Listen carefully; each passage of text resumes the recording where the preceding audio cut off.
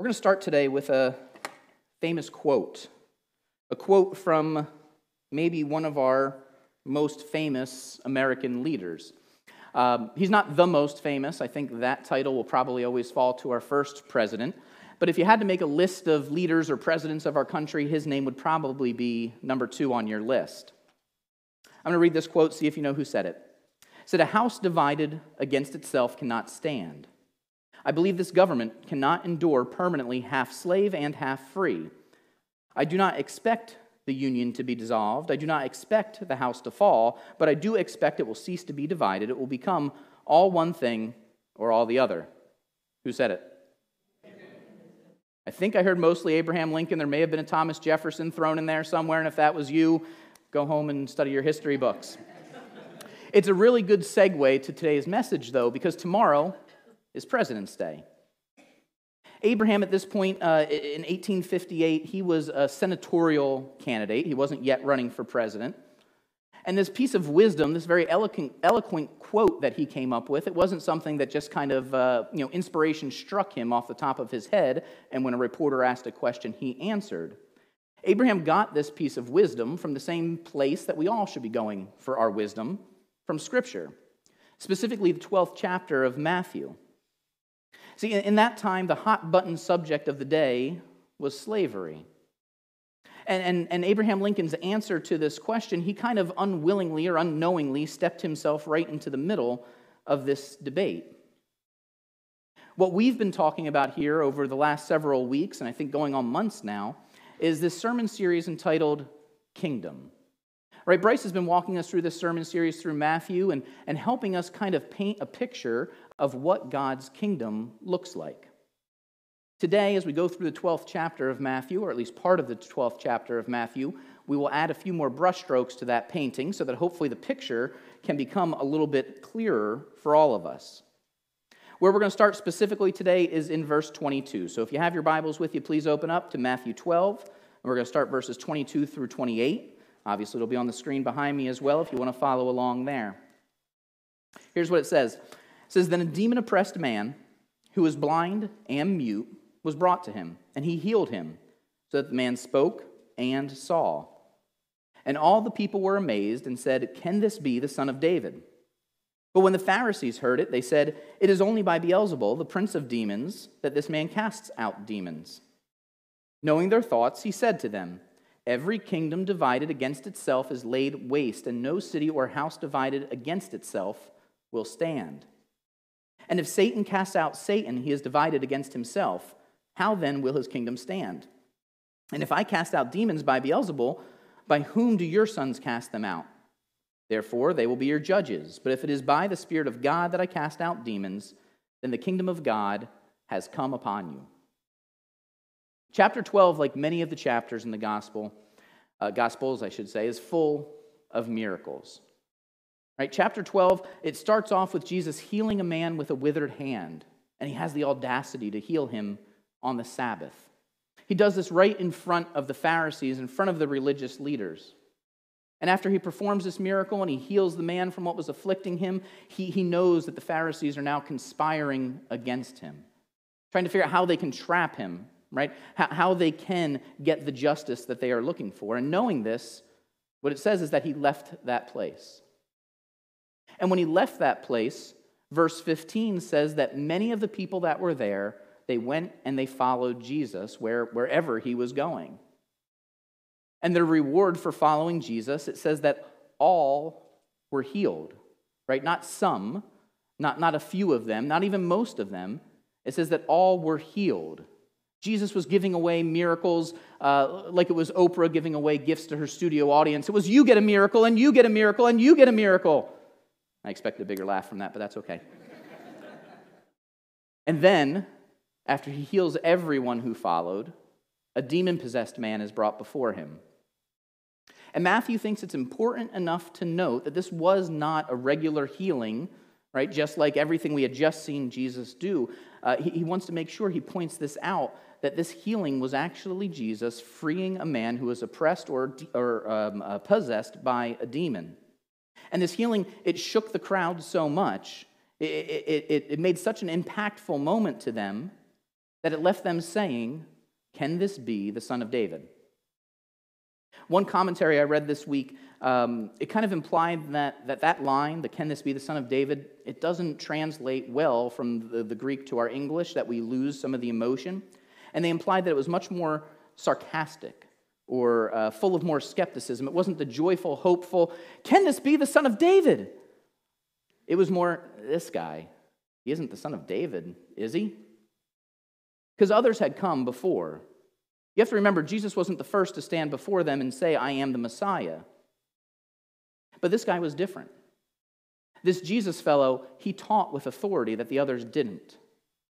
He healed. He cast out demons. This man was different, and because he was different, when the Pharisees heard the people's question, they began to panic. Jesus had already made them look foolish, healing on the Sabbath. He came to them with no political pomp, with no circumstance, with no secondary agenda. Without opening his mouth and making a claim as to who he was, the people were already grumbling. And the Pharisees, they had witnessed this. They could not deny or unsee what had happened right in front of their eyes. So they went and they played back to one of their greatest hits. They charged Jesus and the power that he performed miracles by as coming from Satan. It was actually a pretty common charge. Wouldn't be the last time Jesus heard this. And all throughout the first centuries of the church, the Jewish folks, they would not deny Jesus' power. They would not deny what he had done, but they would say that he was indeed a sorcerer whose powers came from Satan. And they said these things in order to slander or to diminish the work that they had seen happening in front of them. Jesus, of course, replies with the thing that Abraham Lincoln would say 1,800 years later in verse 25. He says, "Every kingdom divided against itself is laid waste, and no city or house divided against itself will stand." And I think here is where we can find our first truth about the kingdom of God from today's scripture. And that is that the kingdom of God is to be united. Jesus explains how naive their accusation is. He uses simple common sense. He speaks in a way that would have been easily understood by anyone there that was listening. Right? This idea of a nation, of a kingdom pitted against itself in civil war is not new. We didn't invent civil war in the late 19th century here in America. For as long as there had been kingdoms, there had been conflict. And he even says that communities and households will even be divided, that they will not stand the test of time if they are divided, I should say. When I think of a kingdom that's divided against itself in civil war, I see a kingdom that is laid to waste, that is left in ruins, and that becomes a kind of a barren, desolate wasteland.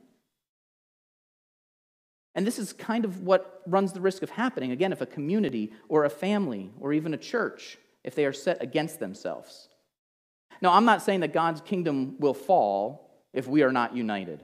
God's kingdom is eternal, and his will be done whether we are or not. But for how often that Jesus teaches us this example of God, he speaks of his Father's kingdom. It's very safe to assume when he says that all kingdoms should be united, that our kingdom, his kingdom, stands right in line with that same principle. He uses logic to say, since Satan's plans are grown and advanced by demonic oppression, it would be counterproductive for Satan to send Jesus to cast out his own workers. He then says something that's extraordinary. You know, if Pharisees wore pearls when he said this, they would have clutched their pearls and gasped and fell back into their seat. It's the second truth we have today where he says, "But if it is by the Spirit of God that I cast out demons, then the kingdom of God has come upon you." Right? Truth number 2 is that the kingdom of God has come. You know, Jesus doesn't say it is coming or will or may come. He stands there right in front of them, probably closer than I am standing to you, and he says the kingdom of God is standing right here. Just open your eyes. Right? Look at everything that I've done. Look at the miracles. Look at the demons that have been cast out. Look at my teaching. And you will see that the kingdom of God is present. And we shouldn't get this twisted. There's some people that will study what's called eschatology or end times, the study of end times. And they make this kind of twisted argument that since the kingdom of God was there then, that there's no need for it to come again. Right? That since the kingdom of God was already here with us, it's now just our responsibility to be good little boys and girls and follow the rules.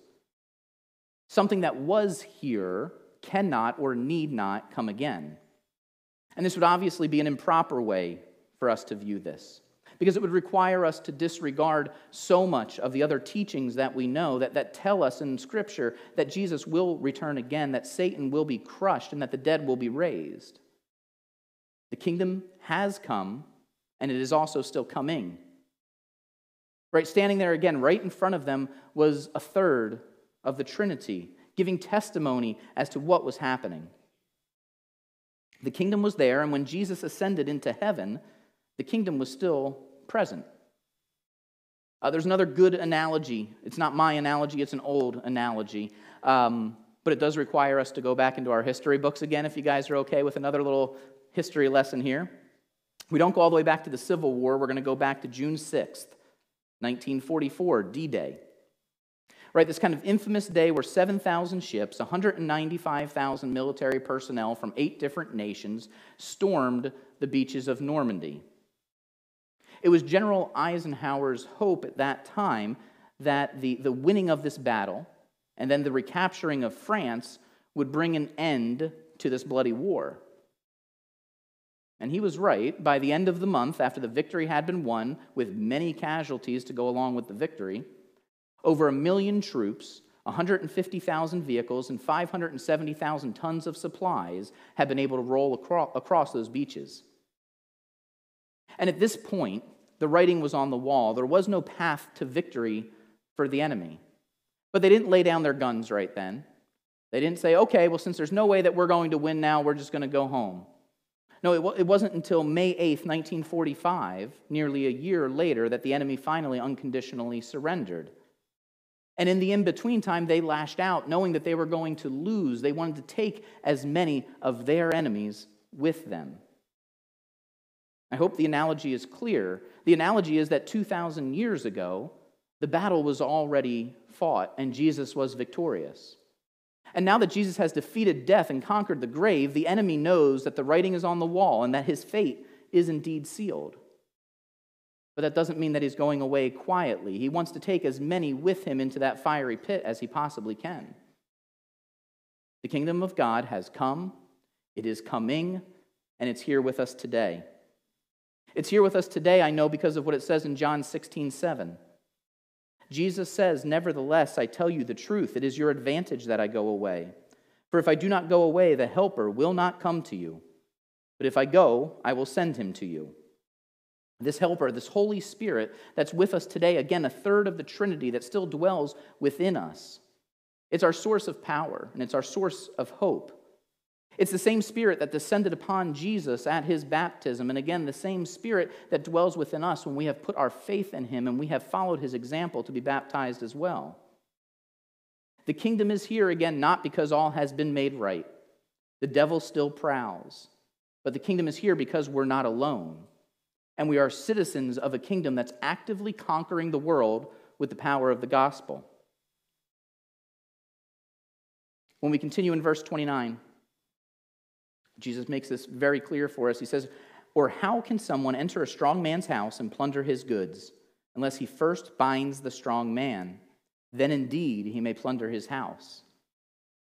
Can you hear the authority that Jesus speaks with when he asserts this? He says blankly, Satan has no power to stop him.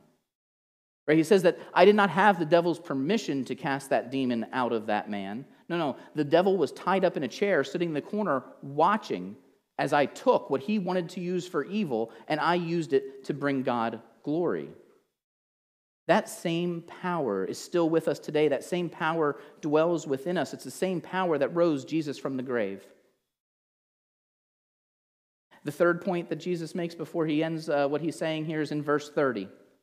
And it's that there is no gray in God's kingdom. It's the simplest to understand, but possibly the most difficult for us to execute, because it leaves no room for neutral ground. Right? Jesus is saying here, you either accept my teachings and my work, or you stand in danger of God's judgment. It's especially hard for us living in the world that we do today because our world honestly specializes in gray, right? It kind of demonizes this thought of black and white or right and wrong. Right? We can't really agree on anything. We can't even agree what's fact and what's fake news. But Jesus says, let's go. You're with me or you're not. No 1 foot here, 1 foot there. No have your cake and eat it too. He says, come, harvest with me. The last two verses we look at today, 31 and 32, are often misunderstood. When they're not misunderstood, they're a source of question and a kind of spur in the side of people as we try to figure out what exactly is being said here. Verse 31 says this, it says, therefore I tell you, every sin and blasphemy will be forgiven people, but the blasphemy against the Spirit will not be forgiven. And whoever speaks a word against the Son of Man will be forgiven, but whoever speaks against the Holy Spirit will not be forgiven either in this age or in the age to come. So what Jesus says here is that blasphemy against the Son can be forgiven, but blasphemy against the Holy Spirit will not. This is a big deal. It should be a big deal to you. Right? Because I've been taught since I was a little boy that, right, God is a God of love, and if we confess and repent our sins, we are forgiven. But here Jesus says that there's a sin that won't be. And if you're here today, it probably should be said, if you're questioning what that sin is, if you're here today and you're asking yourself that question, right? If the thought of doing something so repugnant and damning to your soul, right, scares you enough to want to know what it is so that you can avoid it, well, I'm here to tell you that chances are that means you have not been lumped into that category of blaspheming the Spirit. Blaspheme is simply to speak against or to slander or to defy, or to mock. Blaspheming the Son, as distasteful as it sounds, is something that if I'm honest with myself, and if you are honest with yourself, chances are all of us have done at some point in our lives. Maybe through our words, or our actions, or our thoughts. Maybe in the way that we doubted His goodness, His wisdom, His faithfulness. Okay, when I think there's some really good examples, though, that if you have fallen into this category, you're with some good company. Right? Peter denied knowing Jesus 3 times, and he was forgiven. Paul led a crusade against Christ and his church, and Paul was forgiven. But blaspheming the Spirit is something different. Right? Blaspheming the Spirit is a willful disbelief. It's a persistent rebellion. It's a denial of God's work around you. Right? It's a denial not due to lack of evidence, but a lack of humility. You've maybe seen or heard or even tasted what it's like to live with the Spirit, and you've willfully rejected it and said, nah, this isn't for me. And you're not forgiven of this sin simply because there is no repentance. Think of it this way, the Pharisees, again, standing face to face with Jesus, standing face to face with the Son of God, drowning, not even knowing that they were drowning, as the water's rushing up higher and higher on them, it's getting ready to go over their mouth and over their nose. And right in front of them lands a life jacket. They look at the life jacket, they give it a quick look, and they say, this isn't here to save me. That's an anchor. It's here to sink me. And stubbornly, they keep their hands behind their back, unwilling to reach out and accept the free gift that's presented right in front of them. They watch the life jacket float downstream. That's blaspheming the Holy Spirit, thinking something that was there for your salvation is actually there to sink you. Again, our 3 points from today as to what God's kingdom looks like, it's that God's kingdom is to be united. God's kingdom is here now. And God's kingdom has no gray in it. When we go back to the Civil War in 1861 now President Abraham Lincoln is leading a nation that's engulfed in civil war. A civil war that would claim the lives of over 600,000 people. The country was now a house divided, and it was no longer functional. It was no longer standing. Right? This war pit friend against friend, neighbor against neighbor, family against family. Thank God the secession failed. The Union was preserved, and the long process of healing from the sin of slavery would begin. I thought it was really interesting, though, that during the period of this war, it kind of shows you how far our country has come, not maybe in a good way, but on 3 different occasions, Abraham Lincoln pled with the people to have a national day of fasting. He urged the people to go to their places of worship, wherever that might be, and to humbly confess their sins to the Almighty God and to ask for God's blessing. Because Abraham was interested in uniting the people behind a common flag, but it was the common flag of their faith. Next Sunday is going to be my last Sunday here at Southlake Christian Church. I'm sure most of you already know that. When we came here in 2018, we were just looking for a place to worship, and we ended up finding a lot more than that, and we are very grateful. I'm hoping we will come back and visit this newfound home church that we have, especially since Disney World is still just a couple minutes down the road from y'all, so don't change that, and you will see us again. But here's the truth. As long after I'm gone, the ministry at Southlake Christian Church needs to continue. And I do believe that if we keep these 3 points in front of us from this passage in Matthew 12, it's going to help you make sure that that ministry continues effectively. Remember first that God's kingdom has no gray. That means you need to be willing to stand up for the truth. And you need to be willing to label sin as sin, but you need to be able to do so in love. You need to passionately pursue the redemption of the sinner, not just the condemnation of their sin. You need to remember that God's kingdom is here and it is now. You need to be aware that you are in the middle of it. That what you're witnessing happening in the world all around you, it isn't evidence of Satan's victory. It's actually evidence of his death throes. It's evidence of his desperation. You need to be strong and courageous. The kingdom you serve has come, it is here now, and it's indeed coming again. You need to remember to stay united. You do this by not needing consensus on every secondary issue that might come across your plate. You keep the main thing in all that you do.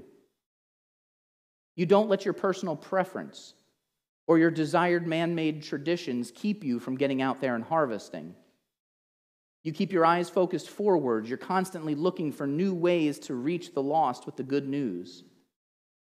You are smack in the middle of a community that is growing at an exponential rate. I can't look to my left or my right without seeing a sold sign or without seeing a new development coming up. There is a harvest here in Southlake County. And it's okay that sometimes as you go out to harvest that you will be made to feel uncomfortable. It's perfectly fine because it's not your job to be comfortable. It's your job to get uncomfortable so that we can seek the lost, those who desperately need the good news. Please remember, in everything that you do going forward, always be the church. Pray with me.